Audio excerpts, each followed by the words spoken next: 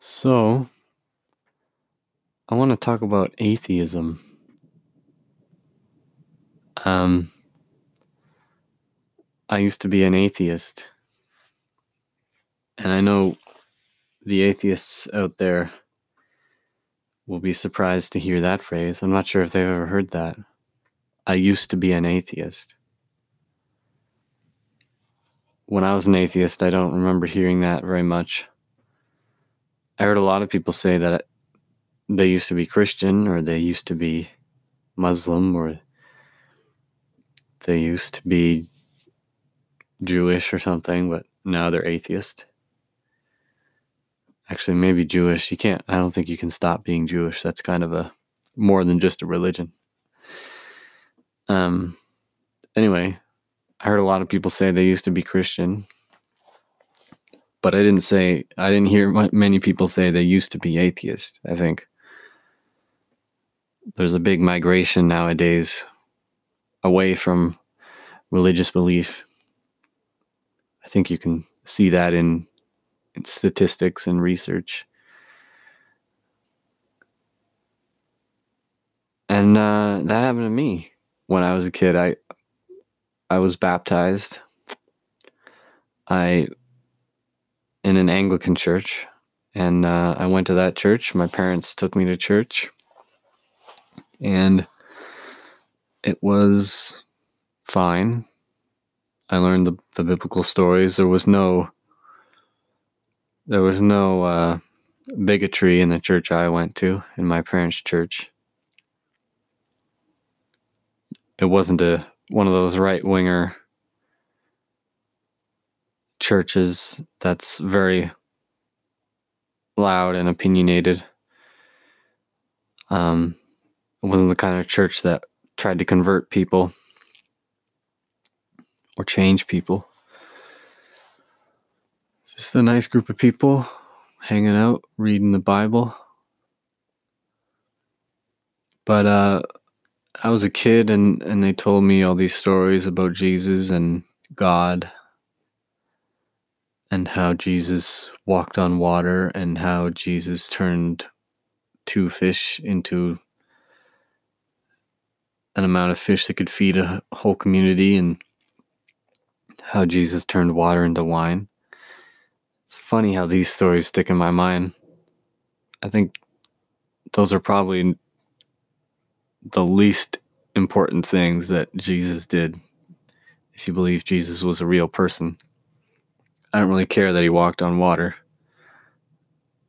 It's not that interesting. It's just a magic trick.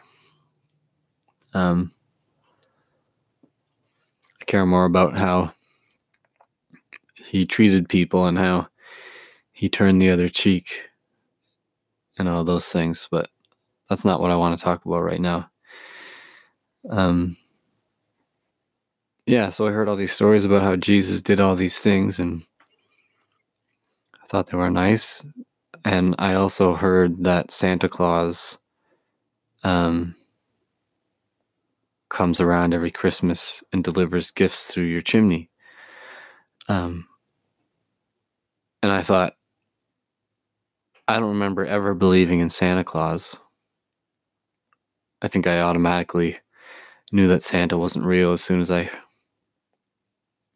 was old enough to think about whether or not Santa was real. And I think it's the same for Jesus and God. As soon as I was old enough to consider whether Jesus was real, I was like, oh, that's kind of like Santa. It must not be real. But I kind of played along with it because I saw all the grown-ups playing along with it. Like, I didn't think the grown-ups believed in Jesus either. I thought they were just pretending, because they also pretended that Santa existed, like my parents would buy me Christmas gifts and then put from Santa on them. And I knew that they wrote from Santa because, it's my dad's handwriting. So they pretended that Santa existed, and I thought they also pretended that Jesus and God existed. So I was like, okay, maybe the right thing to do is to pretend Santa exists and pretend that Jesus exists, and that's what I'll do, because that's what all the grown-ups are doing. But eventually I got to an age around 13 or 14 or something like that. And I heard the word atheism. I think I heard it on YouTube or something. Some YouTube atheist was talking about Christianity. And that's when I learned that there is such a thing as an atheist. Unfortunately, I learned that from a YouTube atheist who's very angry and tends to hate Christianity and is very loud in the way he says that. So I kind of caught on to that and started to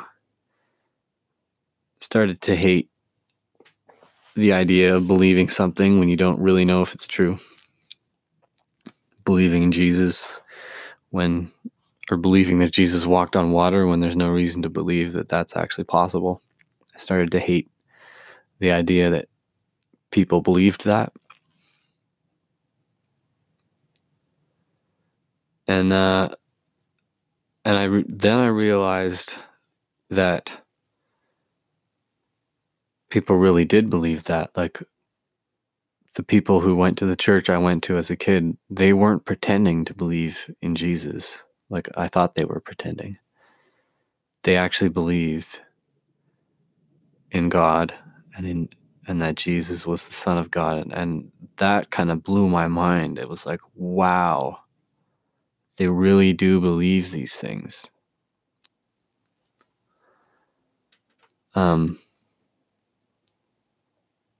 Yeah, so I became an atheist and I learned about Richard Dawkins,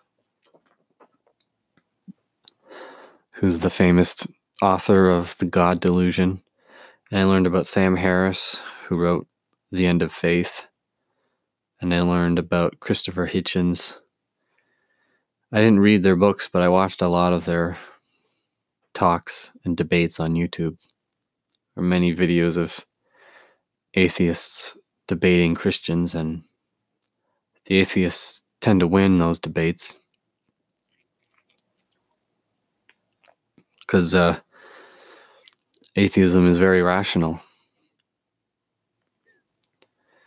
You know, you could say that you don't believe in God because there's no evidence, and that would be a true statement. There's no,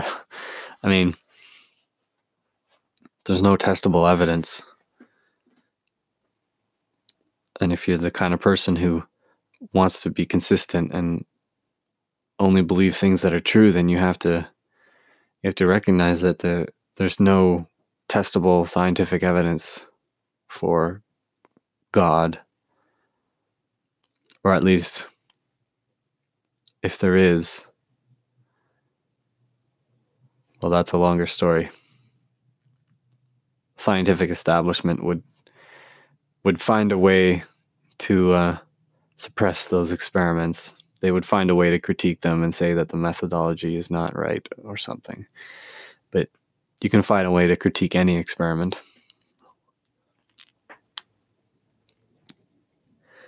Anyway, so I was an atheist. I learned all the atheist arguments. I learned how to destroy Christians. I learned that Pascal's wager is foolish, and I learned that anyway, I learned all sorts of ways of talking to Christians that make them look stupid. And that was a few years of watching lots of atheist videos on YouTube and getting my atheist education. But one thing that didn't really happen as I was doing that was I didn't really learn anything that was useful in my everyday life. I mean, maybe I learned some skills around being skeptical and not just believing things that I hear. And maybe that's a good thing to learn. Maybe I did learn a little bit about arguing and discussing things, and maybe I learned a little bit about constructing a well thought out argument. But I could have learned that a lot quicker. I think I learned that in the first few months of being an atheist, and all the rest of that time was just me congratulating myself on how right I was about how it's irrational to believe in a God. Now, I never said it was impossible that God existed, but I just said it was not smart to believe in God. Anyway, so what changed? I came across indigenous ways of talking about spirituality and experiencing spirituality. Well, for one, the first thing that happened was I came across Charles Eisenstein, who is an author and a speaker, and I really enjoyed what he said about a lot of things. I enjoyed what he said about climate change and all the different crises that we're facing as a society. He said the underlying crisis is that of separation, and that all the other crises are caused by separation. You know, the climate crisis is caused by separation from nature, and the mental health crisis is caused by separation from ourselves and each other. And yeah, so I really liked how he said those things and gave me a framework for trying to make the world a better, more beautiful place, because I could try to decrease the amount of separation in my life. So I started to look up to Charles Eisenstein, and I watched a lot of his videos on YouTube and started watching less of the atheist videos. And so I liked him, and then I came across videos of him or podcasts of him, I don't remember which, where he said things like alternative medicine is a good thing. And when I was an atheist, I learned that being an atheist is not just about not believing in God. It's about not believing in anything that's outside of the scientific mainstream. So that means not believing in alternative medicine, not believing in plant intelligence, not believing in past lives, not believing in astrology, not believing in anything that's outside of scientific materialism. And so Charles Eisenstein started telling stories about alternative medicine, and how there's stories of people who spend years in the regular medicine trying to cure themselves, and it never works, and then they find alternative medicine and then it works. And I was like, wait a minute, I thought Charles Eisenstein was smart. Why does he believe in this stuff? Because I had heard James Randi, or I'd seen a video of James Randi, who is a famous magician and atheist, and he does a thing on stage where he eats a whole container of homeopathic sleep medication. And on the label of the medication, it says, if you eat more than 3 of these, call the poison control. And he eats the whole package, like 50 of them. And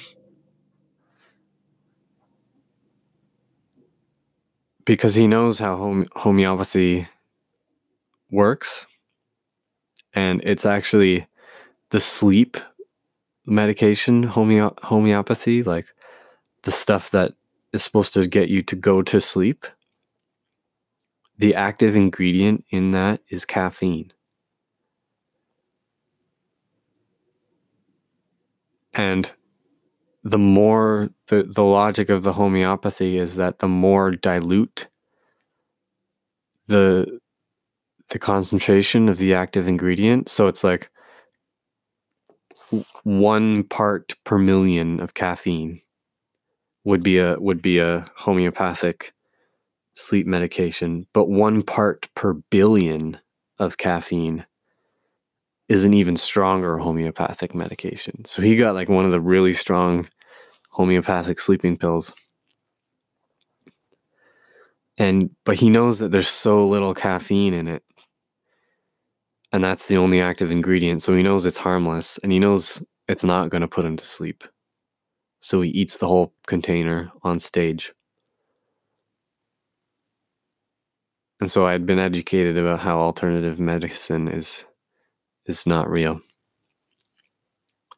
But then I hear Charles Eisenstein talking about homeopathy, and I'm like, wait a minute. I thought you were a smart person.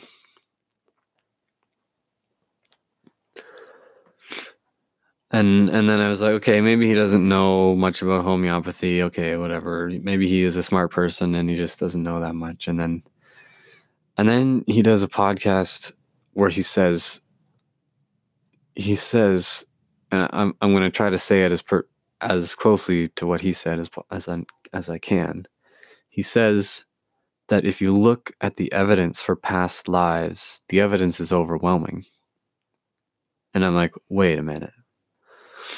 The whole thing about being an atheist is that you look at the evidence. And here's a guy who's a smart guy. Like he went to Yale for mathematics. So here's a guy who's a smart guy, and he's saying the evidence for past lives is overwhelming. What does that mean? And then he starts talking about the evidence. And then I realized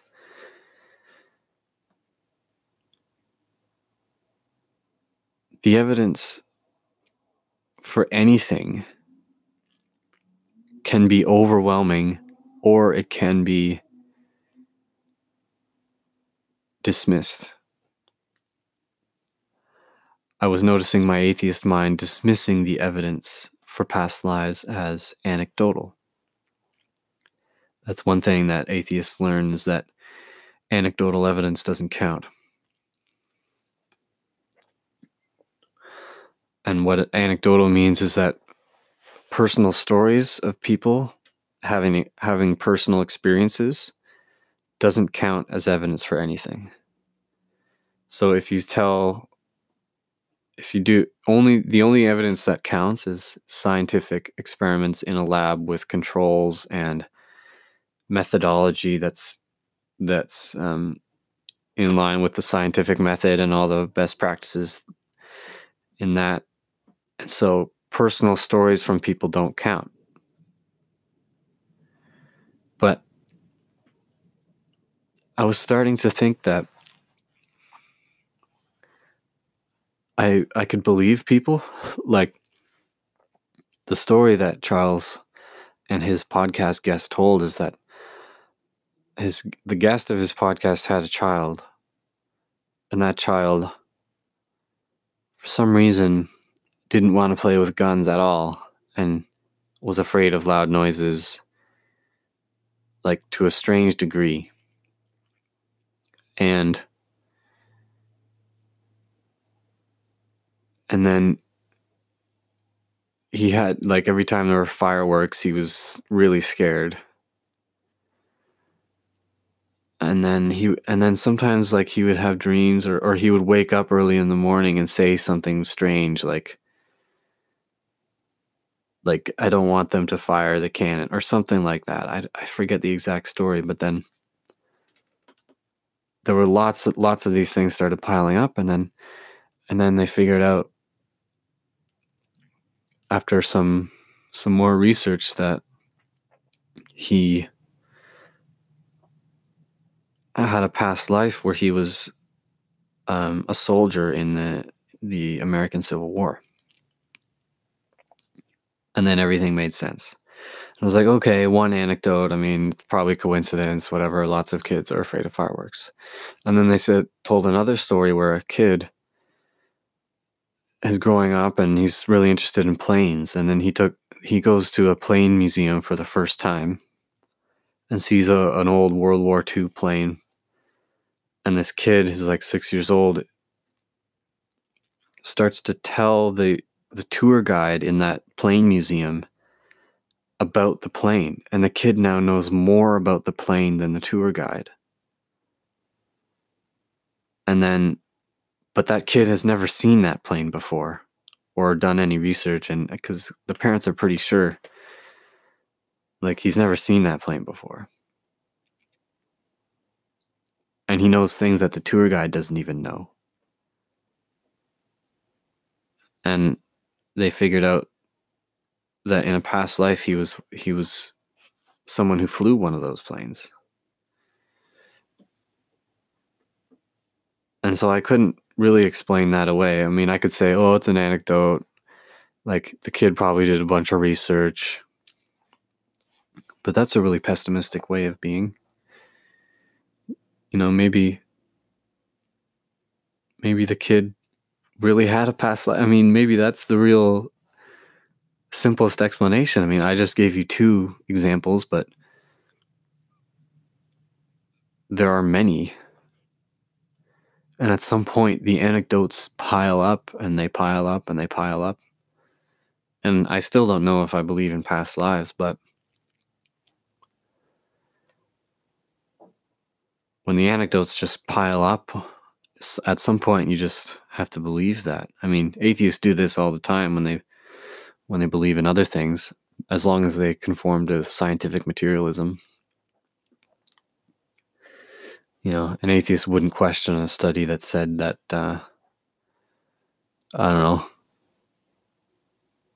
something about how, maybe a study said something about how the brain is deterministic or something, and there's no real such thing as consciousness or whatever. I don't know. Or maybe there's some kind of study that shows how the brain is affected by damage, and it confirms their worldview that human consciousness is in the brain, which is the scientific materialist view. And they don't question that because it confirms their view. Only things that don't conform to their view get questioned. Anyway, and I learned a lot more. I found Rupert Sheldrake, who did experiments about dogs who know when their owners are coming home, even though there's no physical way that they could know it. It must be some kind of psychic thing where the dog suddenly perks up and sits by the door as soon as their owner gets in a cab halfway across town. And other things like the sense that you know who's calling you. If you ever pick up the phone or your phone rings and you kind of think you know who's calling you. And then Rupert Sheldrake has done experiments on that, and there's a significant finding there. And anyway, so basically what I'm learning is that science is not the be-all and end-all of truth. And then what happened after that is someone said, why don't you behave as if spirits exist? And now we're back in the indigenous culture, because Christianity is not really that spiritual anymore. We could talk about that a lot, but I'm going from an indigenous point of view in Canada. And they were saying, just behave as if spirits exist and see what happens. And well, things start to happen. Things definitely start to happen. And it's hard to explain. But if you pray and you do the ceremonies with indigenous people who've been doing these ceremonies for thousands of years, then you start to realize that things are less explainable than the scientific mainstream would have you believe, and there are forces that are mysterious.